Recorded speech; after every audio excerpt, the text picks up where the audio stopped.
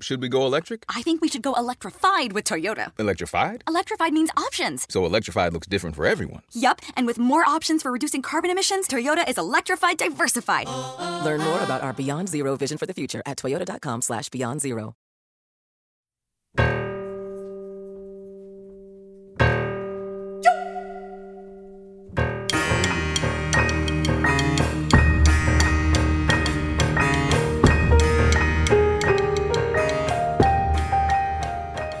This is Radio Atlantic. I'm Isaac Dover. I just spent 4 days in Iowa, most of it at the Iowa State Fair, and besides all sorts of fried food served on sticks, it was a great place to find presidential candidates. 20 Democrats spoke there, and then at a big fundraising dinner called the Wingding. Iowa, of course, is the first state to vote on a presidential nominee, and it has a history of launching unlikely candidates, starting with Jimmy Carter, whose win there in 1976 helped turn the Iowa caucuses into a major event. On this week's show, I spoke to maybe the unlikeliest candidate this year, Andrew Yang. But his campaign is looking less unlikely by the day. He's raised more money and consistently polled higher than almost anyone but the 2020 frontrunners. And he's already qualified for the September debates. Most of the field won't, which puts this first-time politician ahead of a good number of senators and governors. Here's Yang on Friday, a few hours before I sat down with him, speaking at the fair. This is how you start a revolution in Iowa. Because all you need is 40,000 Iowans, and then the vision sweeps the country. So what is the vision? What the heck am I talking about? How are we going to solve for this? If you've heard anything about me, you've heard this. There's an Asian man running for president who wants to give everyone $1,000 a month. Right? Universal basic income. That's Yang's signature policy. And if you tuned in to either of the debates, you'd know it.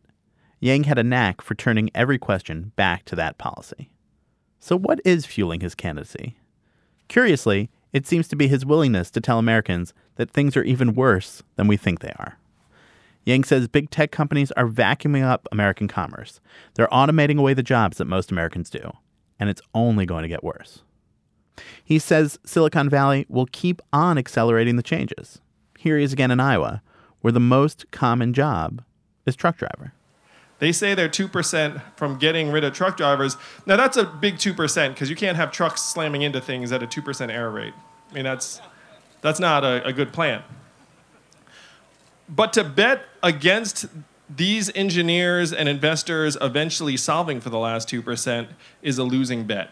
Because you're betting against the amassed capital and technology of our entire society trying to get rid of truck drivers.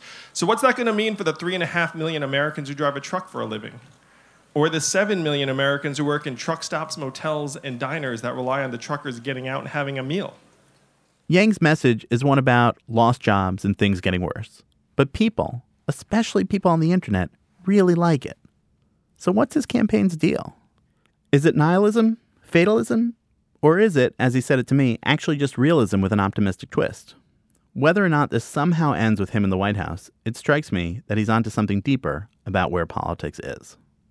So about an hour before he spoke at the Wingding dinner, I met him at his hotel, the beautiful Best Western Holiday Lodge off the highway in Clear Lake, Iowa. Yeah. Here's our conversation.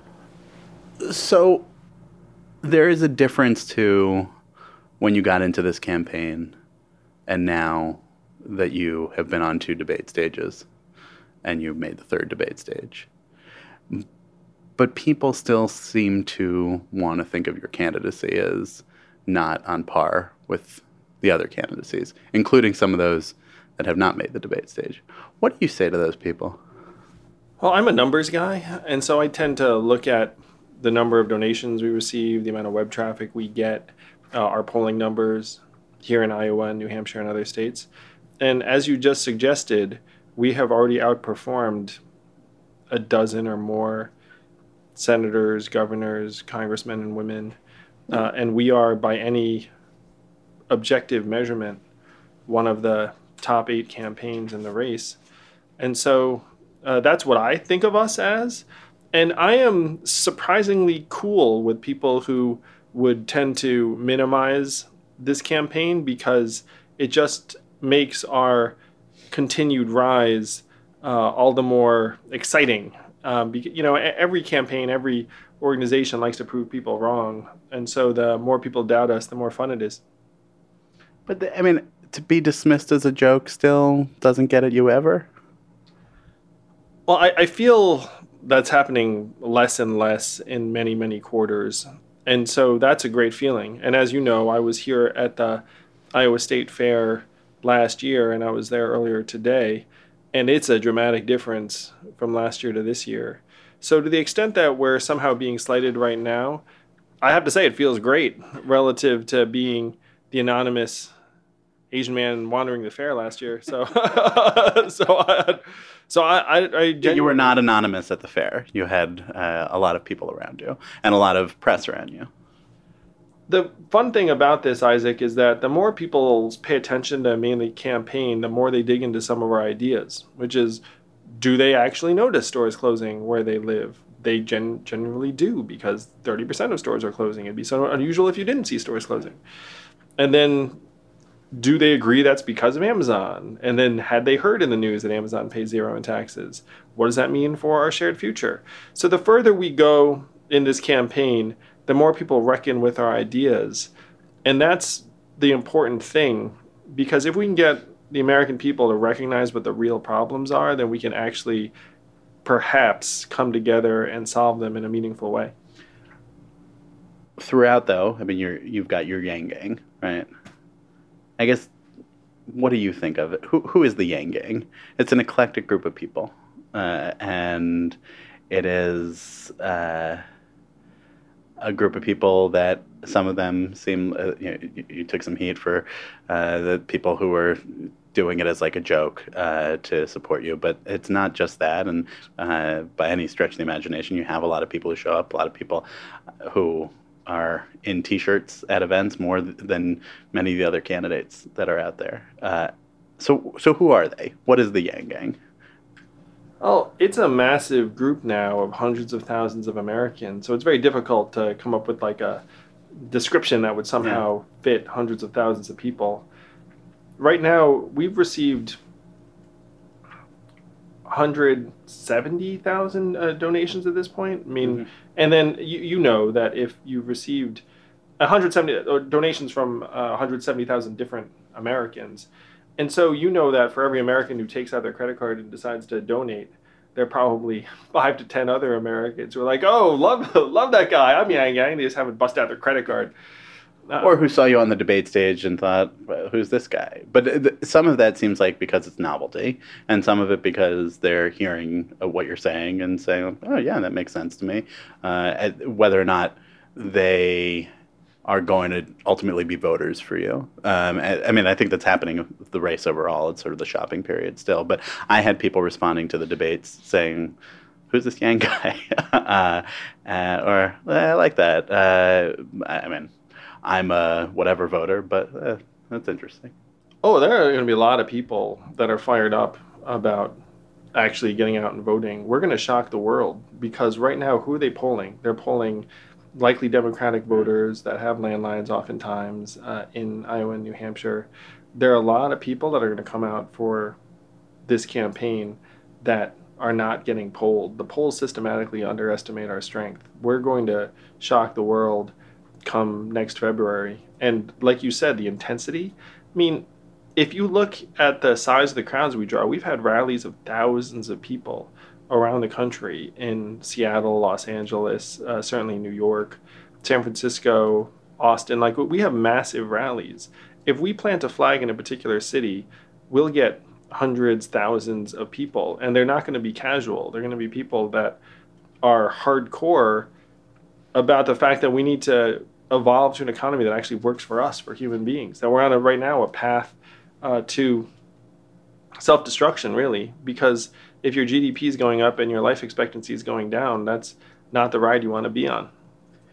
Well, I'll use your word, hardcore. The hardcore Yang Gang is who? It seems to me like it's a lot of younger men, from what I've observed of the people at the rallies. It's people who seem somewhat either not engaged in politics before or disaffected by politics. Does that seem right? I think there's a significant proportion of our support that's coming from people that haven't traditionally loved politics. But that describes a huge number of Americans. Sure. What about young men? Does that seem... The Yang Gang probably does skew young, for sure. And it may skew male.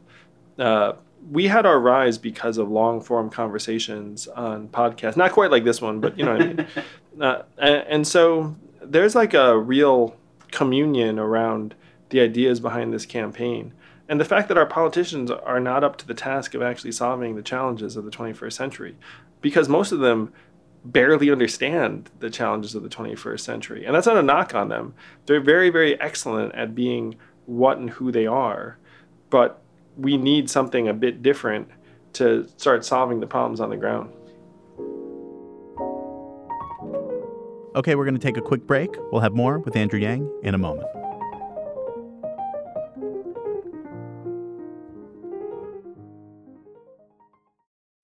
So, should we go electric? I think we should go electrified with Toyota. Electrified? Electrified means options. Yes, we could go all electric with the Toyota BZ4X, but then there are hybrids like Grand Highlander, or we could do something in between like a RAV4 plug-in hybrid. So, Toyota is electrified diversified? Yup, and with more options for reducing carbon emissions, the closer we all get to Toyota's Beyond Zero vision for the future. Exactly how much coffee have you had this morning? Learn more about our Beyond Zero vision for the future at toyota.com/Beyond Zero.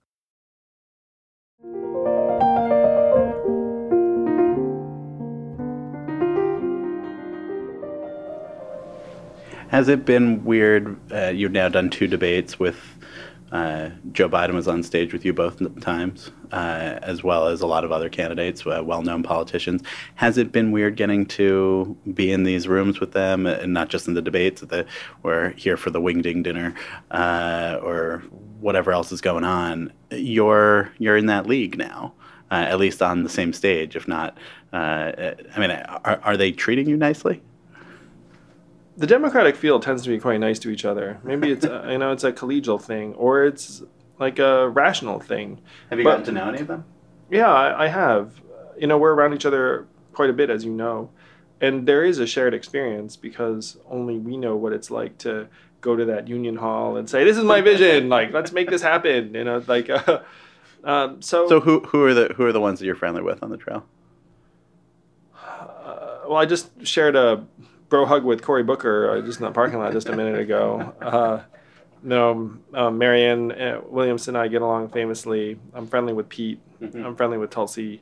Friendly with John Hickenlooper. His wife and I went to the same high school.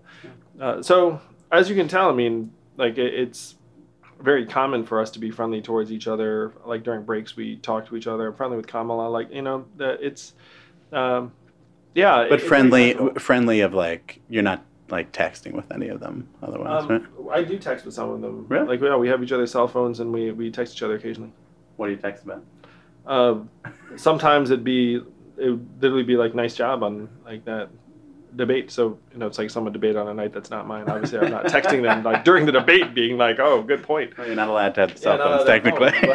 But I've received text messages from other candidates congratulating me on a performance. It's like we're friendly with each other.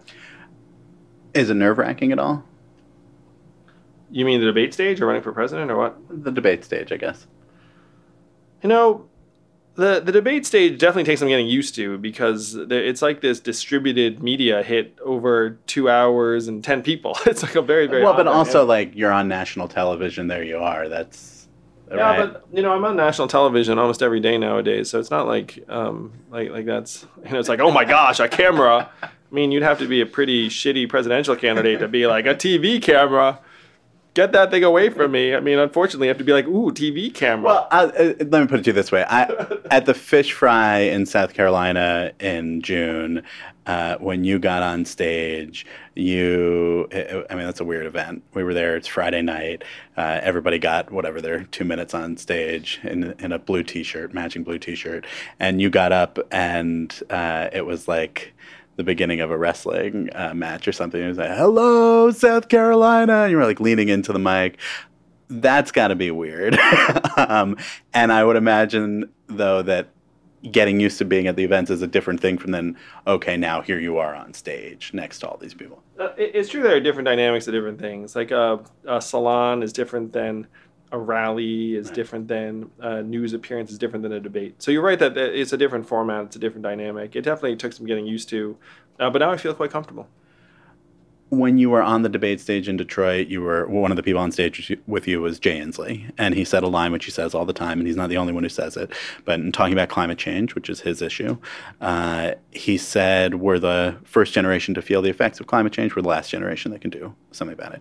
You then got a lot of attention because when the climate change question came to you, you said, well, we have to think about moving to higher ground, which seems to me like your thought on this is, let's get real. Maybe that Inslee's wrong, that it is too late to do something about it, right? Oh, well, what he said is correct. We are the first generation to feel the effects in real life, and we're the last the generation to do something about it. But it's also correct that we're late to the game. The last 4 years have been the 4 warmest years in recorded history already. We're seeing the effects. We're feeling the effects. A UN report just came out yesterday that said we're going to be okay if half the world goes vegetarian immediately. Right. Another report came out that said Greenland's ice pack is melting at the rate projected in 2050, 30 years from now. So you look at these data points, and scientists say it's like this is much worse than even our most pessimistic projections. And you have to look around the world. We're only 15% of global emissions. And these other developing countries are going to use the dirtiest, cheapest forms of energy available because that's just where they are in their development. And so we would need to not just curb our own emissions, which, as you can tell, is not like going to happen immediately tomorrow with this legislature and the rest of it. Then we'd somehow have to export clean, renewable energy sources to the rest of the world and have them adopted immediately. And even then, we'd still likely be seeing negative effects from climate change because it's not like that undoes all the damage that's already being done. If anything, we have to be proactive and invest billions of dollars in reforestation and seeding oceans and trying to mitigate some of the worst effects, including, and this, like, my move people to higher ground is like a metaphor for, look, people need to be able to protect themselves. And that when you saw a hurricane like Katrina, what happened? All the poor people that couldn't go anywhere just ended up underwater and disaster stricken. And what happened to people who had more resources, who had an SUV they could climb into? They freaking drove to Houston, So it's not literally like, oh, we're all going to move to higher ground. But it is sort of like everybody needs to deal with it. Climate change is here. There is a sort of fantasy level conversation that we sometimes have about this, where it's like we can reverse it and we'll go back to the way that the world used to be 100 years ago. It's not going to be that. And it seems like that's part of the running theme of your candidacy, that we just have to accept that the world has changed. Do I have that right? You do have that right. That is correct. The world has changed. The world is changing. We can't put the genie back in the bottle, try as we might or wish as we might. We have to start dealing with the world as it is. And at the Iowa State Fair, you were asked about farm insurance. And it seemed like your answer was that the right thing to do is not to just give farmers money to rebuild and replant their farms, but to think about what to do differently, right? That can run into a politically tricky space, right? Because that's not what people maybe want to hear all the time. Well, we should certainly help communities rebuild. They're hit by a disaster. It's not like, well, this place is a floodplain, so we're not going to give you money to rebuild. I mean, that's what societies are for, is to help people that have been struck by natural disasters. But if you have a point where you can actually make a choice and say, look, are we going to invest tons of money in developing an area that we think has a high chance of having problems wrought by climate change in the years to come, we should start rethinking some of those incentives, particularly for private developers, because private developers respond to the incentives. And so if you say, look, this is not some place where we particularly want you to develop, these are hard things and hard conversations, but again, we have to deal with the world as it is, not as we wish it were. Yeah. I mean, because that's, again, to what you were talking about at the state fair, the automation of trucks, right? And you said, okay, well, we've got a 2% crash rate right now, and that needs to get cleaned up, but anybody who thinks that that's not going to get cleaned up is making a bad bet, that there's enough investor pressure and enough scientific advancement that we will get to that, and we just have to accept that there will be trucks driving down the highway outside here and everywhere else that are automated, and that means that people are going to be without jobs who were truck drivers, right? I just wonder, is that nihilism, or is it just being clear-eyed about where we are? I certainly wouldn't think of it as nihilism. I mean, we're trying to preserve our way of life in various ways, and the future we want to avoid is trucking riots saying no robot trucks, which in my case, in my mind, would be very, very likely, barring some sort of intervention. Because even now, dozens of truckers protested the digital monitoring of their driving time in the Midwest a few months ago. So if you think they don't like digital monitoring of the driving time, imagine when they don't have a job and it's the robot truck. I mean, that's going to be orders of magnitude more violent. Now, I'm not someone who thinks that we should just proceed with technological advancement willy-nilly and say, like, oh, you can't stop progress. But in this case, if you look at it, you can't stop progress across every industry. I mean, we're seeing it with retail right now. I mean, it would not be realistic to say we're going to save the strip malls. I mean, you know, like, though I do have a mall redevelopment act. Yeah, so some things we should try and convert into community spaces and whatnot. But the automation of car and truck driving would likely save tens of thousands of lives a year, would save tens of billions of dollars, would help make the environment cleaner because it would dramatically lower emissions in various ways. And so these are not things that we should be shying away from. If we're supposed to be the hub of innovation in a modern economy, and we're saying no to autonomous vehicles, and then meanwhile Germany and other places will be adopting them, you know, this is not a way to build a competitive economy and society over time. But it's also, it feels like we're not going to say no to autonomous vehicles, right? Like, I don't think we're going to say no. Because in America, everything follows the money. And even now, municipalities and states are bending over backwards for the autonomous vehicle companies saying, ooh, like, try out your stuff here. We'll develop like a fake city so you can run over some crash test dummies. So, you know, you don't see a lot of resistance. When you see other politicians, they talk about we're going to bring manufacturing back. We're going to, make America great again. Has within it embedded this idea of, well, we're going to bring these jobs back. When Donald Trump was running, he went to coal country. We're going to get those coal jobs back. When Democrats, Republicans, whoever talks about bringing back a sector of the economy that's gone, it seems like that's something they say on the campaign trail, and then they wait until the next campaign to say it again, and in between, those jobs go away. Yeah. Well, I think it goes away, right? Yeah, that's right. So, very, very astute observation. I don't think it's that astute. It's just sort of, it's pretty obvious. I wonder, though, do you think that politicians are being naive? Are they being dishonest when they're not talking about it this way? You know what they're being, Isaac? They're being politicians. Like, if you're a politician, your incentives are to make with the happy talk, and then get elected, and then solving the problems is secondary, because you have to raise money, you have to try and get reelected, but no one ever back checks you. No one ever says, like, did you bring those coal mining jobs back? It's like, oh, you did it. Like, that doesn't really happen very much, and unfortunately now both our political discourse and our population are not exactly going to dig into people's claims and verify and double check. Like, the institutional mistrust is too high. So you're a politician. The incentives are to say, we can do this, we can do that, we can do the other thing. And then meanwhile, society falls apart. I think people would say, well, they're being optimistic, and you're being, is it realistic or is it cynical?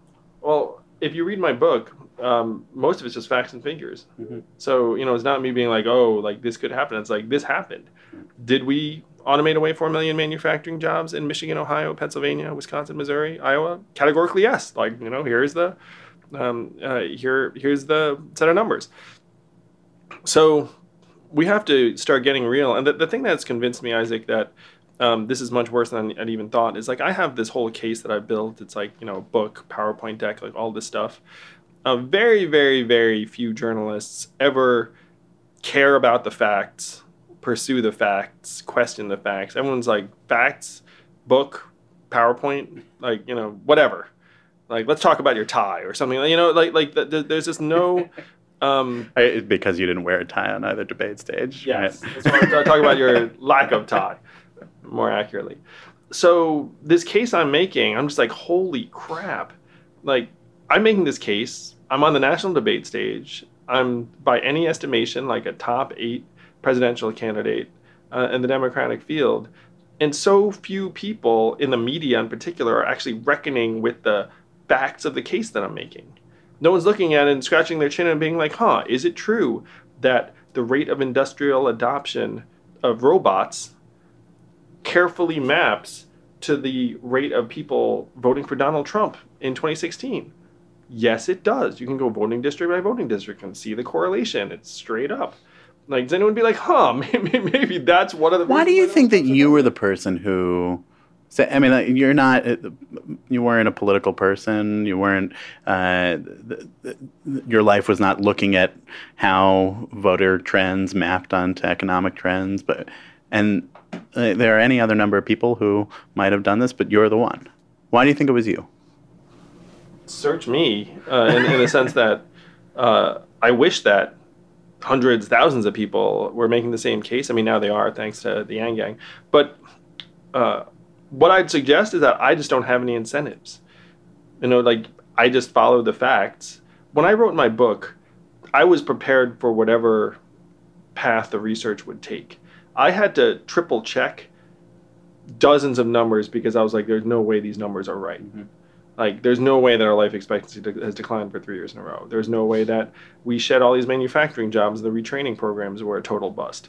There's no way that 40% of American children are born to single parents. There's no way that, it's like over and over again, I was like, that can't be right. And I'd be like, oh gosh, it is right. Like the picture that the data paints is quite clear and dark and dystopian.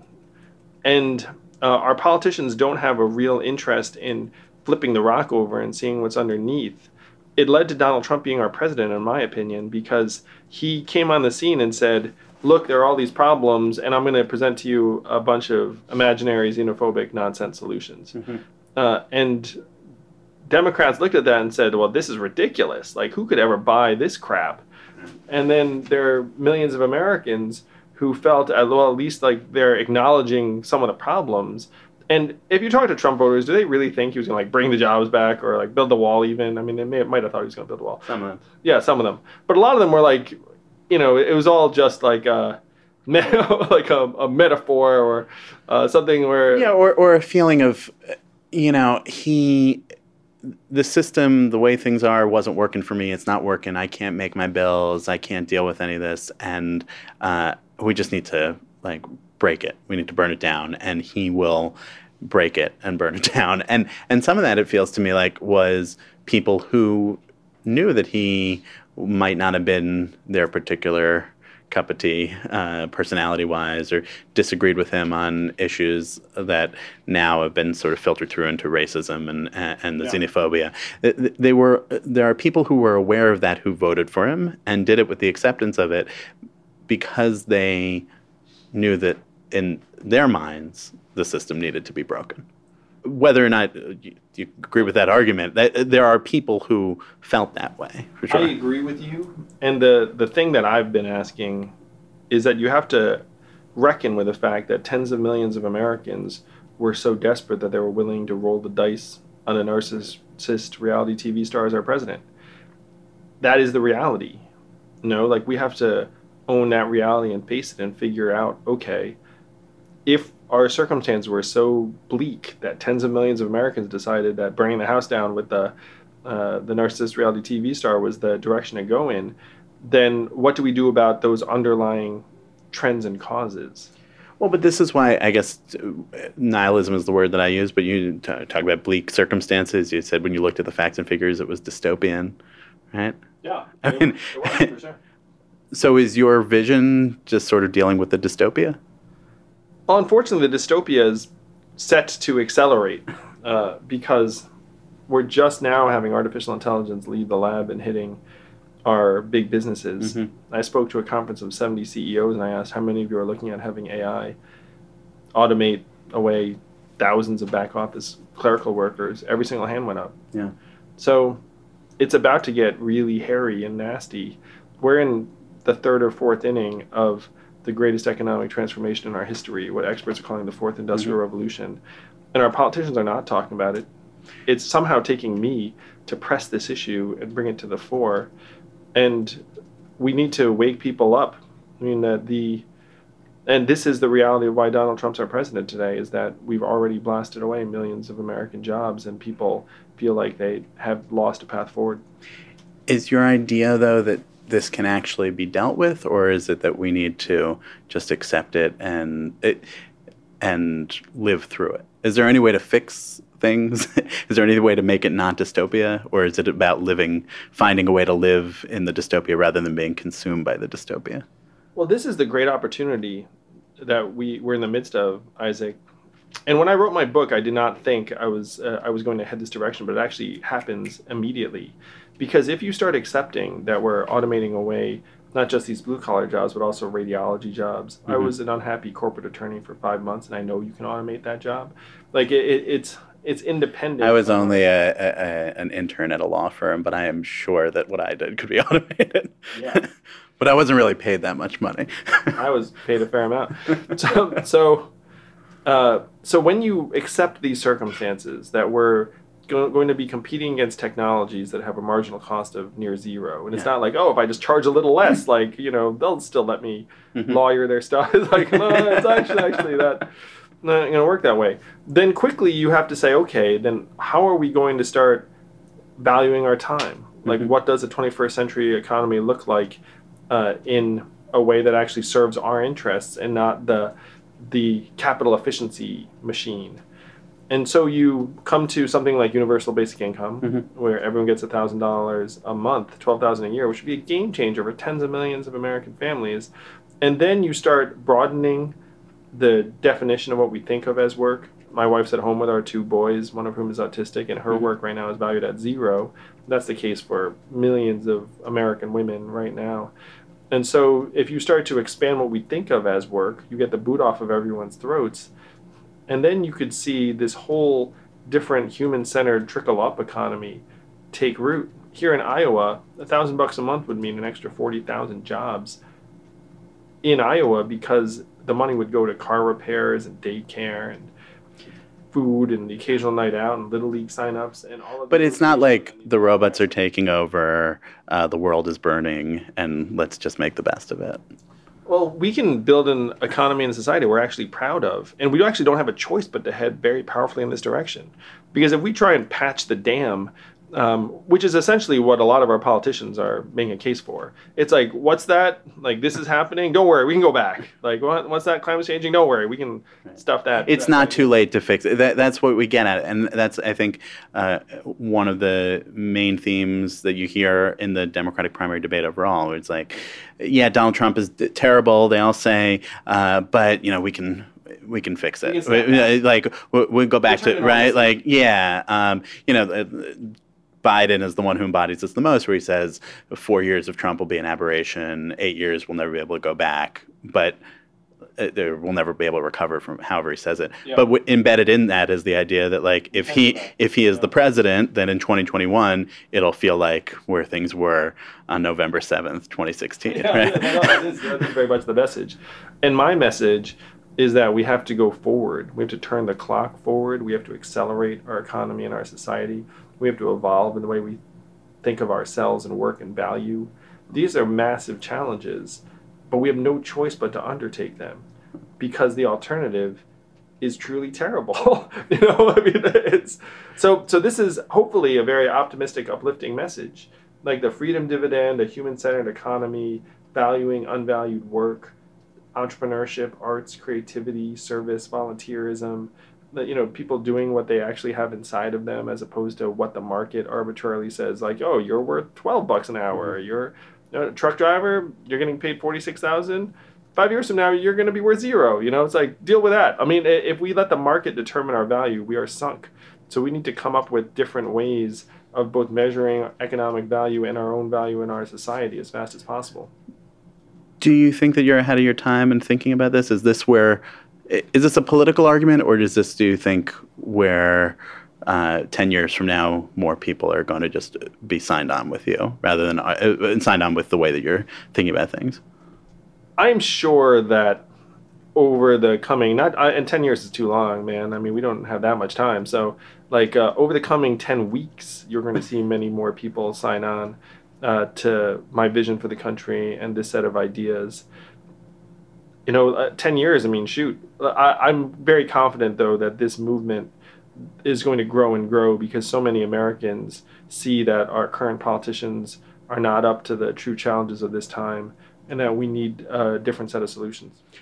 I, in Detroit, when we were there for the debate, took a ride on the People Mover, which is goes around and around. It's fairly bizarre. It's sort of a monument to bad municipal planning. And there were two guys who were in Yang T-shirts on the People Mover, I guess, doing the same thing that I was doing.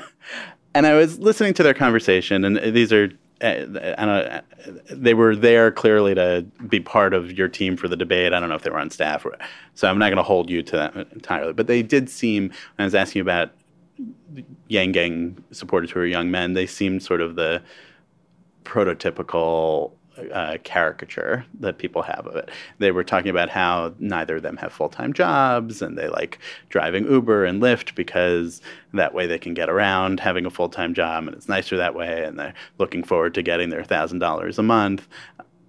I think that there are some people who would look at guys like that and others of the supporters and say, and some of the ideas that you have, and say, oh, you got to grow up and think about things differently. I actually agree with that sentiment. We do need to grow up and think about things differently. Right. Because what you're saying is that the people who are not thinking about things in this way are they're the ones who are stuck in the... Yeah, I mean, if you think about it, why are we trapped in this subsistence labor model? Why is it that a job is 9 to 5 or 10 to 6, and my wife's work is not a job? Mm-hmm. It's like we're 94% of the new jobs created in the U.S. are gig, temporary, or contractor jobs at this point, and we still just pretend it's the 70s, where it's like you're going to work for a company, right. You're going to get benefits, you're going to be able to retire, you'll have your 401k or whatever. Yeah, right? Even though we've totally eviscerated any retirement benefits, but somehow you're going to retire. Like, it's going to work out, like, I mean, and young people look up at this and be like, this does not seem to work, and we're like, oh, it's all right. It's not all right, and so we do have to grow up. I couldn't agree more. We are sitting here in the Best Western in Clear Lake. Is this the glamour of the presidential campaign trail that you expected when you got into it? Well, at least I'm enjoying this conversation with you. I mean, that's fun. Like, a year ago, I was alone in the Best Western. So, this is a real upgrade, Isaac. I mean, it did strike me, though, I was kind of walking in here to ask you about nihilism, and the Best Western in Clear Lake is maybe the right atmosphere to ask about that.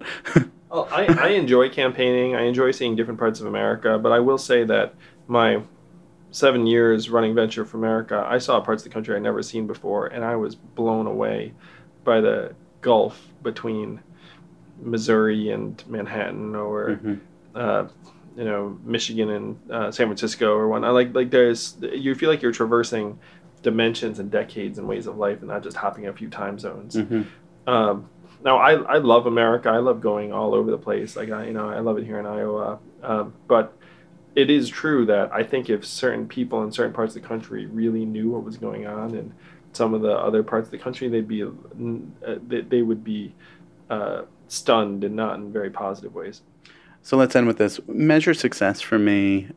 Is it only getting to the Oval Office? Is that the only way that this campaign is a success for you? I'm running for president to help solve the problems of the 21st century. And if we can solve those problems and I'm not the president, I will be thrilled. No, I actually am not a maniac where I'm like, I must be president. Like, I mean, like I happen to think that. Do you feel like some of your colleagues in the race are that way? I mean, I happen to think that the fastest way to implement these solutions will be by winning the election and becoming president. But I want to help solve the problems, and I'm happy to say there are a lot of Americans that want to join me in solving the problems. So that's the work we're set to do. All right, well, we'll end it there here in the Best Western. Thanks for being here on Radio Atlantic. Thanks, Isaac. It's been a real pleasure. I admire your work a lot. No, we'll cut that part out. Yeah, cut it.